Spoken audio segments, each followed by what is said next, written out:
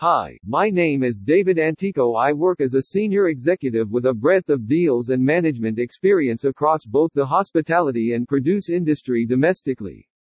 Today I will tell you about hospitality laws in Australia. Introduction. The rules and regulations in Australia for the hospitality sector are quite beneficial for the industry if they are properly understood and implemented.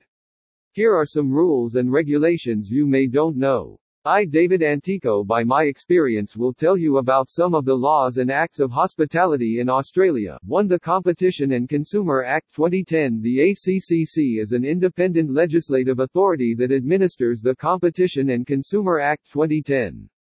This act covers most of the market areas, from wholesalers to retailers and relationships between suppliers. It was applied to enrich the well-being of Australians by encouraging fair trading and competition. 2. Australian consumer law. A business that has been running in Australia is pretentious by the Australian consumer law. No matter in what industry you might work in, the ACL is a national law to guard consumers.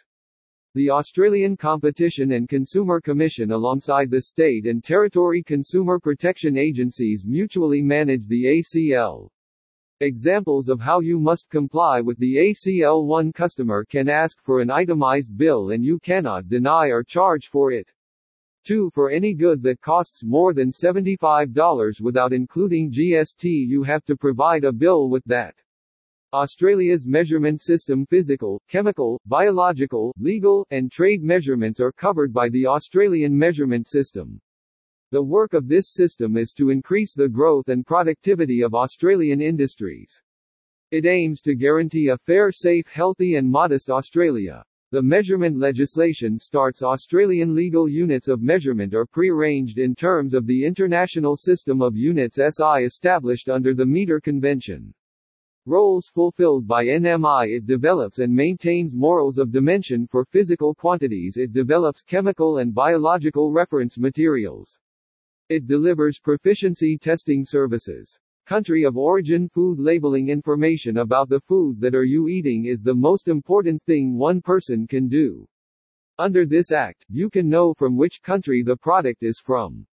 The food items that are supplied for retail sale in Australia, then the Country of Origin Food Labeling Information Standard 2016 will be applied.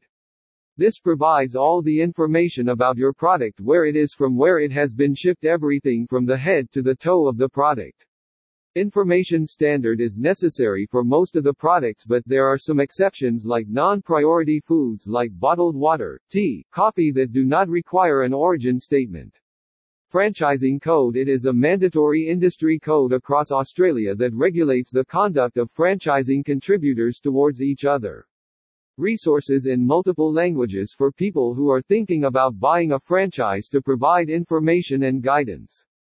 Licenses and permits. State or territory governments manage the licenses and permits for the lodging and food services industry. The licenses and permits one may need includes: you need a license for selling alcoholic beverages, you need a license for outdoor dining, you need a license to sell food out in the public.